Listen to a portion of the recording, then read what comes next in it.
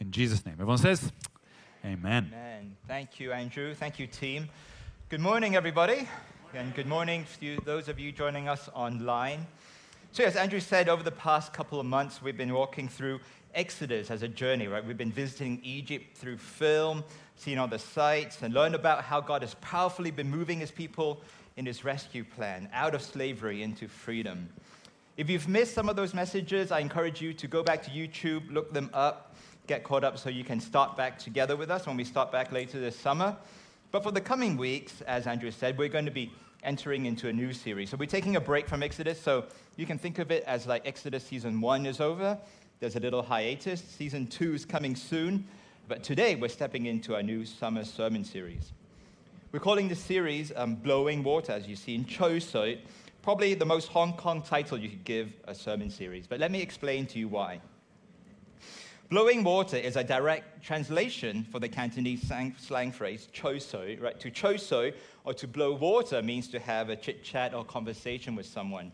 For example, this morning, as I was stopped by at 7-Eleven, I got caught. I was late to work because the guy was trying to talk to me about my YUU points, okay? And we got this whole thing about, hey, you know, 你可以用張八達通 and all this kind of stuff. Link your U account to your Octopus card, and you don't have to put out your.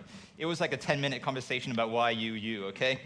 But yeah, that was a conversation, right? Or maybe when you ride in a taxi or go to the market, whoever it is that you encounter, if you stop for a minute to have a chat, you can say, 你同佢哋吹下水, right? Imagine like saliva being blown out your mouth. It's kind of gross, I know, okay?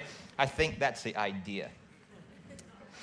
But a little while ago, I got a random message from an unknown number. We've all been getting these a lot recently, right? And the way this person started the conversation was, Hi, 係我啊，有冇時間吹下水啊? Hey, it's me. Do you have time for a chat? Now, my curiosity piqued. Because most normal people would have said to themselves, don't know this number, right? Spam, report, block, move on, okay? Most normal people. I, however, was on a long bus ride home. I had all the time in the world, right? So I decided to engage. I decided to reply to see where this conversation would go. Oh, hi, sorry, who are you? And then the guy replied, oh, it's me, Walson, Auntie Chan's son. Oh, yeah, I remember Walson. Yeah, how are you? Right, and so for the next 45 minutes, actually, in fact, for the next couple of weeks, okay, it started to get a bit weird, so I stopped, okay? But I pretended to be Jenny, okay, a middle-aged sales lady who recently had her heart broken because my pet cat just died. My boyfriend broke up with me. I didn't know what to do with my life, right?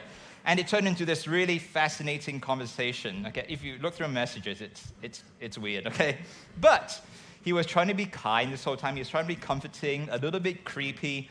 But I knew where this was heading, right? This was heading towards him asking me for money, right? This was a scammer, right? They're trying to use this conversation to build trust, to build up a relationship. In the end, they probably asked for money or credit card, something like that. Now, if you look in the news lately, right, so many stories about people being duped or tricked, swindled, and convinced out of large amounts of money precisely because of conversations like the one I had with Walson, right? Over $1 billion have been lost through scams, apparently. And maybe think why. Well, I think it's because conversations are powerful, right? We crave connection through conversation.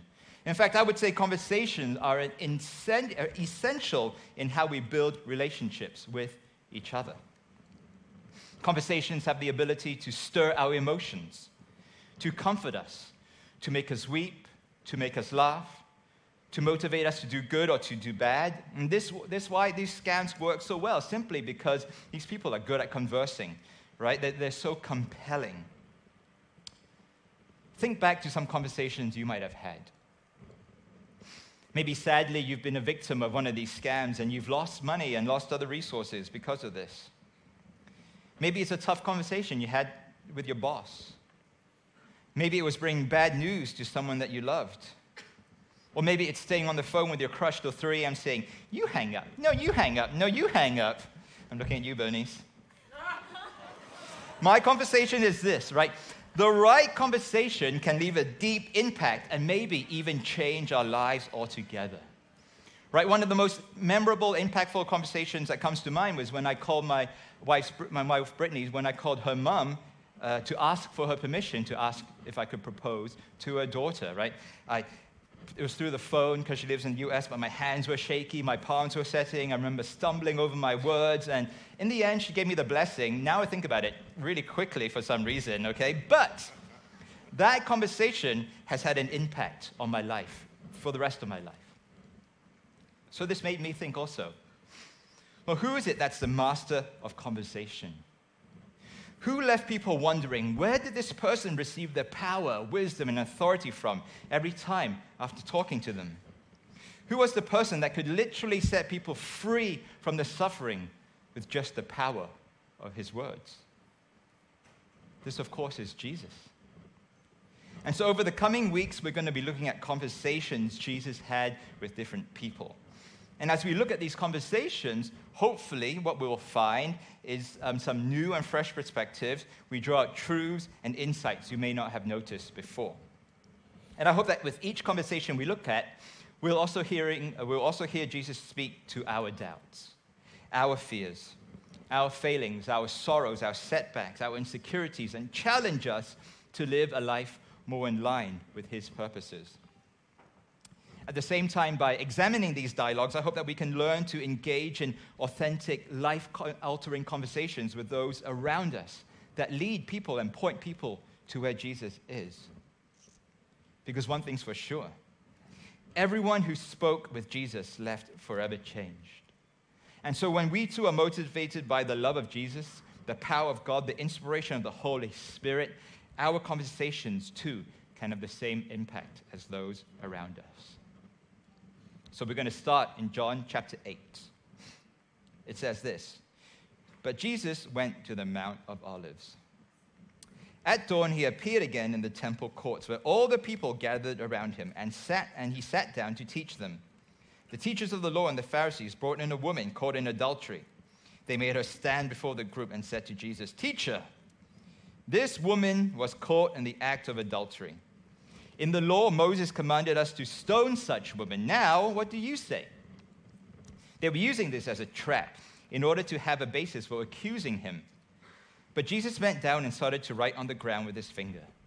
When they kept on questioning him, he straightened up and said to them, 'Let one who is without sin be the first to throw the stone at her.' Again, he stooped down and wrote on the ground at this, those who heard began to walk away one at a time, the older ones first, until only Jesus was left, with the woman still standing there. Jesus straightened up and asked her, 'Woman, where are they? Has no one condemned you?' 'No one, sir,' she said. 'Then neither do I condemn you,' Jesus declared. 'Go now and leave your life of sin.'" This is a very well-known story in the New Testament. However, if you read it in your Bible, you might see there's a little side note, right? Because there is the problematic, because in some early manuscripts of what we have of the scriptures right now, this story isn't present in there, right? Scholars think it's a bit out of place. It doesn't fit in with the context before and after.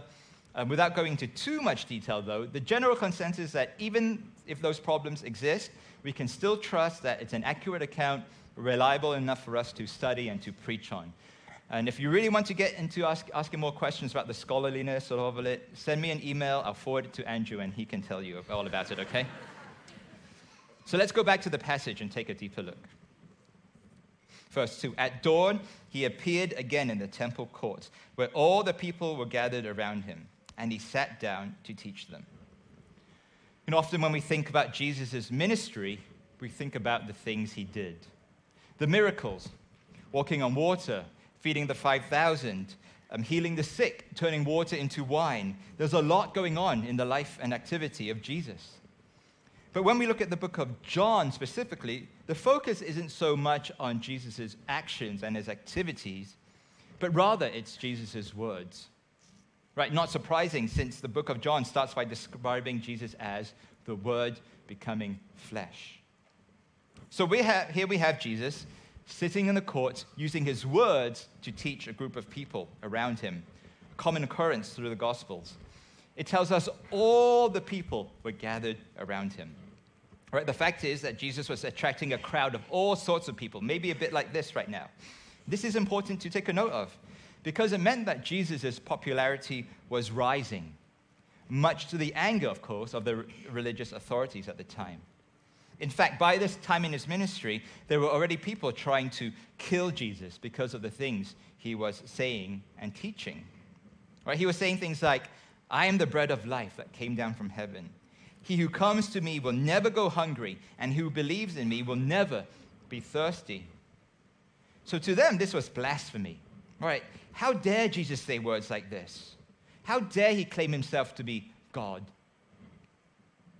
Jesus, however, continued to meet and teach in public in order to declare the truth of who he was, who his Father was, what he came here to do, despite the threats that he was receiving. One thing that hopefully you will notice throughout the series is that the reason why Jesus was so impactful in his conversations he has with people is because he is always fully confident and fully obedient in his calling and his identity. Right? He never wavers when he's challenged. He doesn't back down even if people are threatening him, even if they're threatening to kill him. At the same time, though, he isn't arrogant or self-righteous. He simply stands firm on the foundation of truth. So this made me think, what about the conversations I have with people about Jesus? Am I always able to stand firm in my belief of him as my Savior? It's hard to do sometimes because, talking about Jesus and the things he did sounds weird, right? Some of the things he did are almost, they sound unbelievable. And so either I avoid talking about him because I don't want to face those sort of difficult and weird conversations, or when I get challenged about it, I start to be shy and I start to waver, change the topic, or something like that. Ask yourself this question this morning. Is my life, are my convictions built upon the foundation of Jesus? Because if they're not, then every time we're challenged about him, every time we are asked a difficult question, we might buckle. We might sway to the left or to the right. We may give in to people's fears, and that never leaves much room for a good conversation. Church, the first challenge this morning is to be confident in our faith. Because if not, our conversations will never display a living faith. We cannot communicate something that's not first inside of us. Therefore, if we want to have conversations about Jesus, we must be strongly rooted in our love and our belief of him. So Jesus is there. He's teaching the crowds when he is dramatically and rudely interrupted. It says, the teachers of the law and the Pharisees brought in a woman caught in adultery. They made her stand before the group and said to Jesus, "Teacher, this woman was caught in the act of adultery. In the law, Moses commanded us to stone such women. Now, what do you say?" Being interrupted is really annoying, right? And if I was Jesus, I'd be mad. Being interrupted it's frustrating, it's annoying. Maybe if you have young children or toddlers, you understand what I'm saying, right? My son, Isaiah, sweetest kid, will not shut up, okay? Especially when I'm doing something, okay? I could be in the middle of doing nothing, sitting down, minding my own business. The moment I try to talk on the phone or I want to talk with Brittany, he starts bombarding me with questions, right? "Hey, Dada, can elephant roll down hills? Hey, Dada, can you build a long train track with me? Hey, Dada, hey, Dada, hey, Dada. Why didn't you talk to me 2 minutes ago?" Anyway, so here's Jesus teaching when he's suddenly interrupted. What's his reaction going to be? I think the way Jesus handles himself here proves some good groundwork for the way we can approach situations like this in our conversations. As we're about to discover, even though the situation was loud and tense and complicated, very shocking, Jesus stays calm and confident. They bring this woman caught in adultery. They make her stand before the group. Now, let's take a sidestep for a moment and just put yourself in the position of this woman. Imagine what she must have been feeling. Right, firstly, the fact that she was caught in the act of adultery would probably be embarrassing enough. Then she's forcibly brought before a group of strangers, publicly shamed with the sin laid bare for everyone to know about what she just did. It would have been terrifying. Imagine that happening to you right now. When I read this passage, though, it reminded me of another time when Jesus was teaching and he was interrupted, right? And this is a different, almost the same situation, but with some big differences. A group of men drag a friend in front of Jesus, right? Jesus is teaching in this house when suddenly the roof is ripped open and 4 friends lower a paralytic man down before the feet of Jesus. And he's interrupted again in the middle of his teaching. But in this situation, Jesus notices the faith of these men. And he heals the paralytic man so he could walk again. The motivations of these men was full of hope and full of faith. Right? They knew of Jesus' reputation as someone who was kind and compassionate and forgiving. And they thought, if only we bring our friend before Jesus, then he'll be able to heal him. But in this situation, the circumstances are almost like same, but different, right? The Pharisees may not have brought this woman, right? She might not have been physically sick, but she needed help nonetheless. But their motivations in bringing her to Jesus were not to seek for her healing, for her forgiveness. It's clear that these men were out for blood. I mean, they already announced a death sentence over her. They were not interested in redemption. They were looking at an opportunity for condemnation. But what's even more than this is that actually John tells us this situation was a double-edged sword because the Pharisees were really just using this woman to get to Jesus. I mean, if this was really about the law and about being zealous about punishing this woman, this was something that could actually have been probably handled in private, right? They could have brought her in without anybody else around and just dealt with it themselves.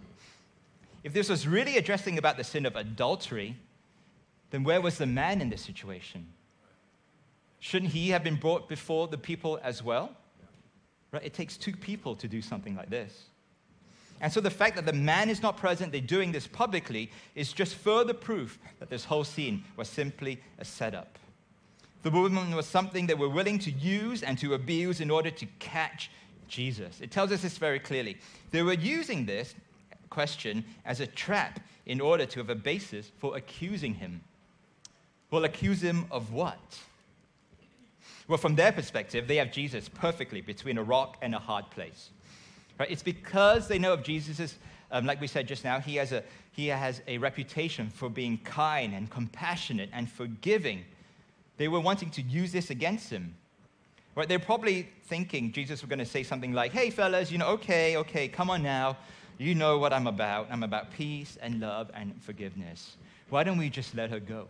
Let her be free. If Jesus had said something like that, then they would have been able to accuse him of directly going against God's law, calling him a blasphemer, and that he too should be punished with death as well. On the other hand, if Jesus had said something like, yes, you guys are right. This is what the law says. She is condemned to death. Come on, guys, let's go and stone her. Then his reputation for being kind and loving and compassionate would have been ruined. And in addition to this, the Pharisees could then accuse him of revolting against the Roman government because, technically speaking, they were the only ones that were able to hand out death sentences to people. But these religious leaders have got it twisted. They've missed the point. They've taken the ideas of justice and mercy and pitched them against each other as enemies. And ironically, they failed to realize that the true definition of justice and mercy was standing right before them. These religious leaders were carrying the attitude of what Jesus was talking about in Matthew 23, where they've shut the door of the kingdom of heaven in people's faces. They've neglected the more important matters of the law, justice, mercy, and faithfulness. And church, this is a reminder this morning for us too. The story of the woman probes our own reflexes towards people who do not fit into our expectations.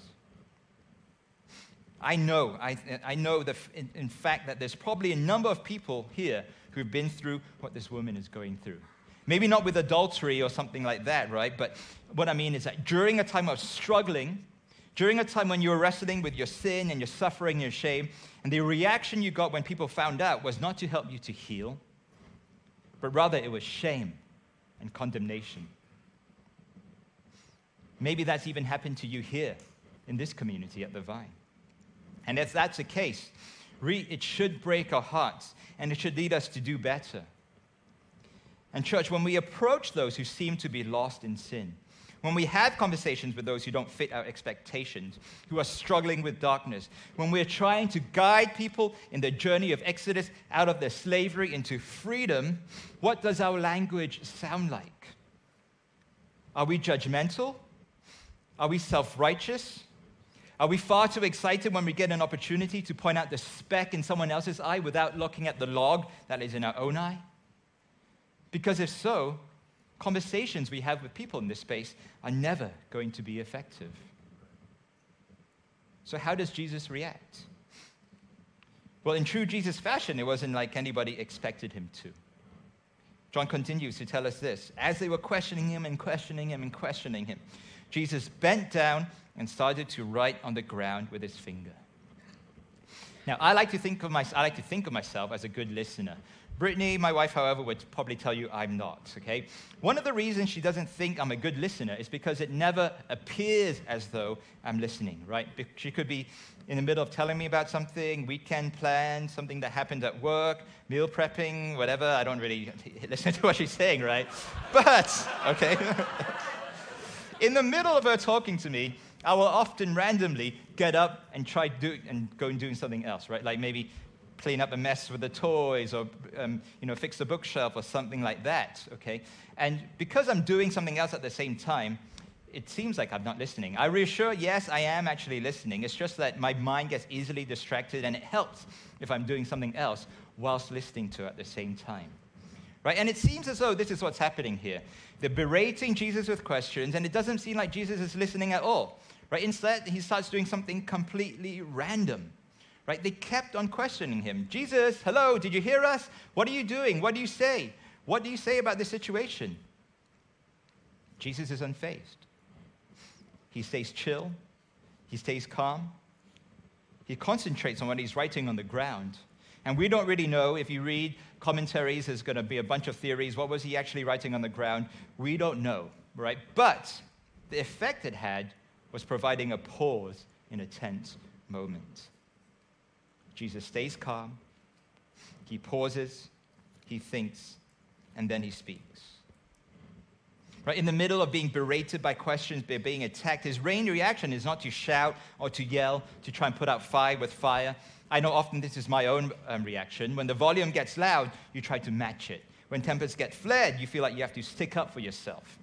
Right? Many times this happens perhaps in less proud moments of parenting, maybe in a heated conversation between you and your spouse or your partner, your parents, or work colleagues. But think about it this way.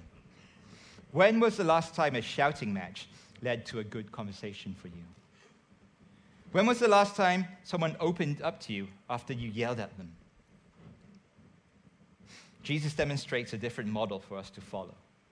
Right? He takes on the wisdom of Proverbs. A fool gives full vent to his spirit, but a wise man or woman quietly holds it back. Church, if we really want to be able to dialogue with each other in this space, we must learn to be able to hold our tongue, to keep cool, even when we might be bombarded with accusations and questions. Pausing, thinking, and then speaking could be a fundamental way for us to prevent our conversations from going sideways. And we learn to speak from a place of calm and peace. Right? That might mean practicing a bit of deep breathing, right? In for 4, hold for 7, out for 8. In for 4, hold for 7, out for 8. That might be asking yourself, how would I like to be talked to if I was in this situation?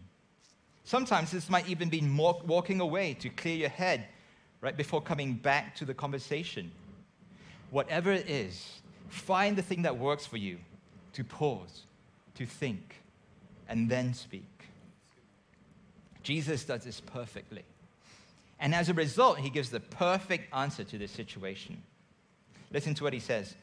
When they kept on questioning him, he straightened up and said, "Let any of you who is without sin be the first to throw a stone at her." Again, he stooped down and kept writing on the ground. If there was a list of top 10 mic drop moments in Scripture, right, this would probably be one of them. The perfect answer to the situation. Why? Well, remember, this whole thing was actually a setup in order to try and catch Jesus saying the wrong thing. But this was the perfect answer because, first of all, it didn't deny the law, right? He doesn't say, don't throw the stone at her. But at the same time, he doesn't say, what the woman done is okay, just let her go. The fact is, this woman has sinned. And there were indeed laws that state that people who have been caught in adultery should be put to death. Leviticus 20:10, Deuteronomy 22:22.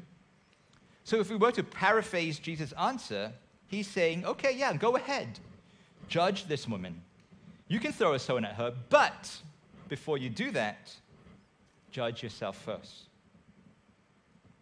What Jesus is able to do with his answer is see right through the motivations of these religious leaders. He struck at their hearts, forces them to examine themselves. And as self-righteous as these religious leaders were, none of them would have been bold enough to say that they were perfect and without sin. And so they're stunned into silence. You see, church, a strong answer doesn't have to be loud. It doesn't have to be harsh or even forceful.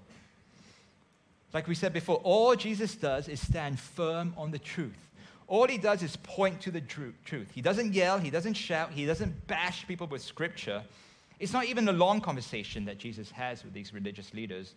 He doesn't get drawn into a big, long debate about him. It's not a loud, angry exchange, but with some gentle yet powerful words.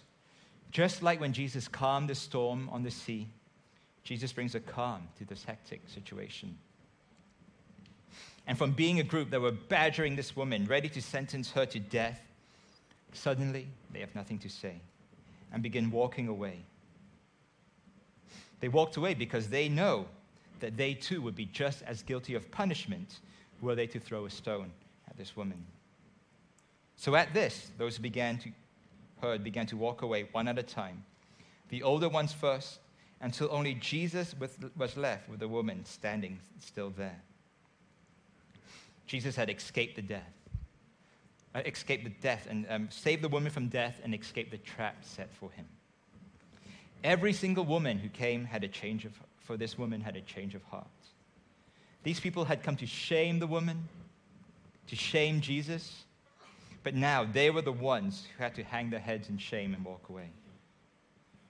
And after everyone had left, Jesus can finally fully focus on this woman that was being brought before the Pharisees. The word left here is quite interesting. It's not just leave. Actually, in the Greek, it's actually got a strong connotation of being abandoned. Right? So this woman had now been left alone and abandoned. Well, she was useless to the Pharisees now.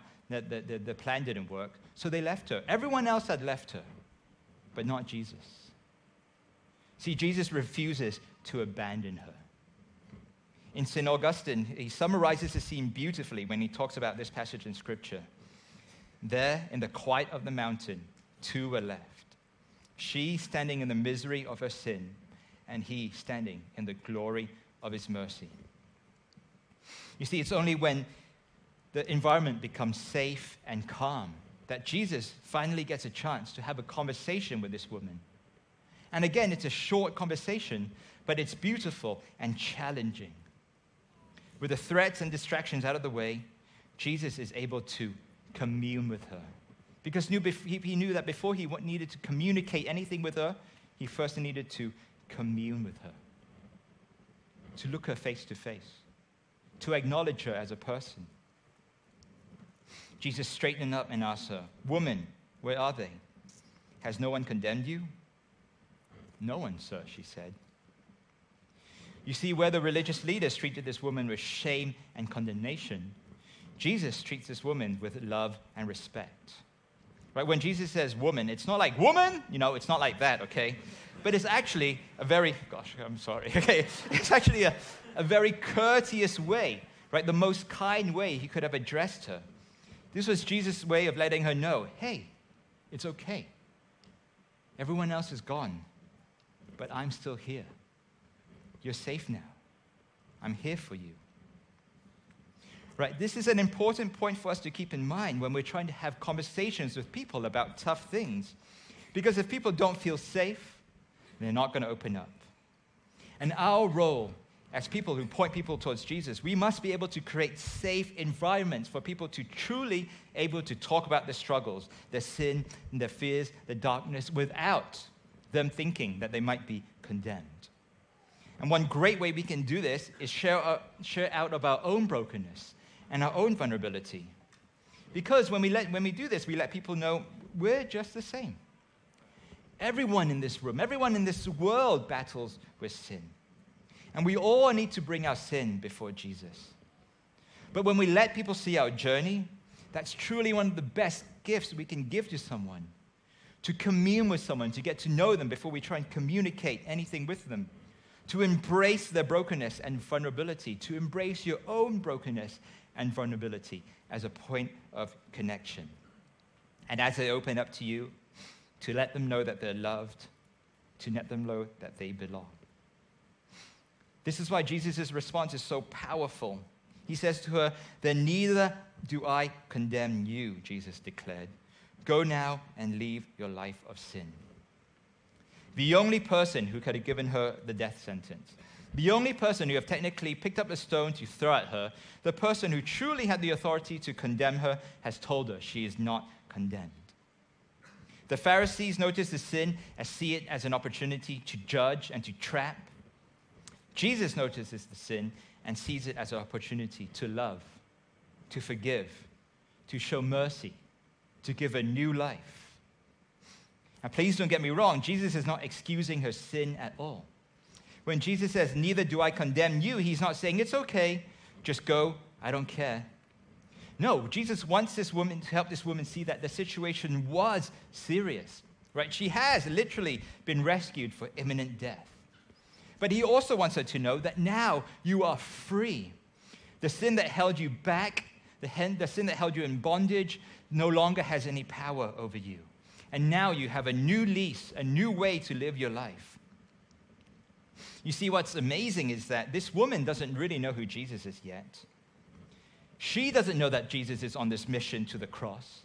She doesn't know what this woman doesn't know in that moment, that he loved her so much. He was going to take on that condemnation that was due for her. He was going to sacrifice himself to death so that she wouldn't have to. That's the only way that she could have been forgiven. So yes, Jesus offers forgiveness. Jesus forgives, but we must also remember that forgiveness is a costly thing and that we can never treat it lightly. Forgiveness came at the cost of Jesus' life, which means that if we are to receive that forgiveness, it should also come with a change in our lives. Jesus lets this woman know she is loved, sinful yet forgiven. Then and only then does the conversation turn towards asking her to change. Go now and leave your life of sin. It's not just a quaint words. It's not just a cute ending to this story, but it's a deep challenge for the woman now to live by. It demonstrates the forgiving spirit of Jesus and his firm call to live a transformed life. Jesus is telling her that she can start a life anew, but the motivation he's doing that is not through shame, guilt, and condemnation. It's through the full depth of his love and forgiveness. And Scripture doesn't tell us what happened next to this woman. But what I like to think is that if she really had been impacted by Jesus in this moment, in this short little conversation, she probably went on to live a life that was marked forever by his love and his mercy. So where does that leave us? Well, in this room right now, we too are not perfect people. Far from it, in fact. And so therefore, this community needs to be a place where we can put down self-righteousness, so that we can enter into conversations with each other when we're struggling with sin and darkness. And we don't need to yell. We don't need to berate. We don't need to condemn. This story proves that often it's the kind, the loving conversations, the ones that confidently but gently point people towards Jesus, that become the most effective ones we can have with others. It shows us that when we allow for Jesus to calm the noise and to lead the conversation, that's when lives are changed. When we make space for God in the conversation, he always, always appears to us. So this community needs to be a place where anyone who's struggling with sin can become part of the community and be led to the one who can truly heal and forgive. And often we might find that as we walk and talk with God to others, they too begin to start their own conversations with God. God begins to speak to them in ways, in amazing ways, that you never could if it was just done by your own power. So church, in the coming weeks, as we continue to look at the conversations that Jesus has, as we continue to discover how he engages and speaks with people, I hope that this would be our starting point. May we be a people, may we be a church that speaks truth and love in the darkness with the love and mercy of Jesus. Would you close your eyes, church? I'm just going to pray for us for a minute.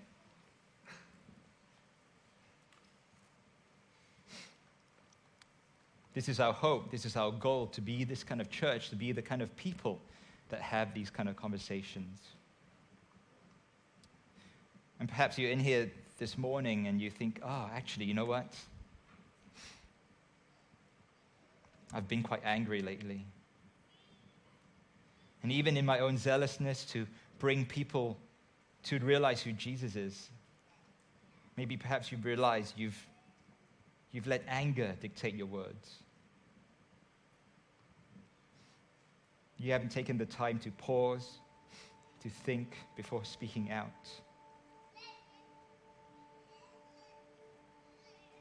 And Jesus is here to remind you, to show you,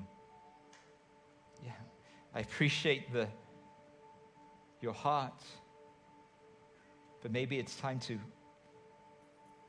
let go of the anger and embrace my approach. Take on my mercy and impart that to others. Love as I did. And let others know that they are safe, that they don't need to fear your judgment when you open your mouth to talk to them.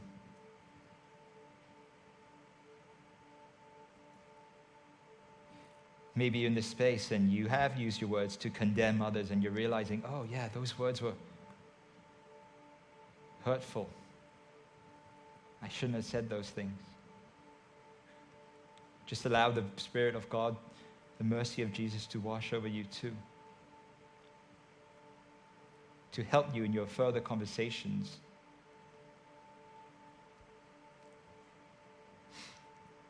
Maybe you're in this room and you're feeling like that woman and you've been hurt so much. Yes, there are things you know that you're ashamed of perhaps. An area of sin, of addiction, of something that's had a grip on you, and you've tried to talk to people, but it's often been met with scorn and scolding, and you just don't feel safe. You don't feel like, if this is the case, and why should I even bother talking to anybody? If you felt condemnation in this way, know this morning that Jesus doesn't condemn you either. But he wants to draw you in. He too wants to give his mercy and forgiveness to you also. And as you encounter the true love of Jesus, his gentle yet strong heart, I pray that you would be led out of your freedom, the chains that hold you, the bondage of darkness, and led into a life with Jesus guiding the way, a transformed, a renewed life. And so, Lord, this is our prayer. Our words are powerful. Conversations are a gift that you've given to us, and we can either use it to hurt or to heal. And so, Jesus, may the words that come out of our mouth be drenched by your Spirit, Lord. May the conversations we have about you be full of grace and mercy and wisdom. And as we do this, continue to shape and mold us to the people, to the community, to the families that we need to be to show your love to the world around us. pray in your beautiful name, Lord. Amen.